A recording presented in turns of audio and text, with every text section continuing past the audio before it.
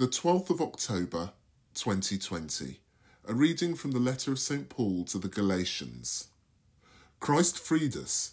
Do not submit again to slavery. The law says, if you remember, that Abraham had two sons, one by the slave girl and one by his freeborn wife. The child of the slave girl was born in the ordinary way. The child of the free woman was born as a result of a promise. This can be regarded as an allegory. The women stand for the two covenants. The first, who comes from Mount Sinai and whose children are slaves, is Hagar.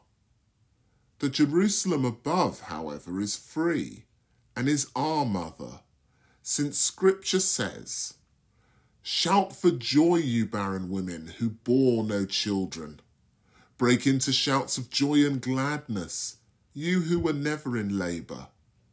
For there are more sons of the forsaken one than sons of the wedded wife."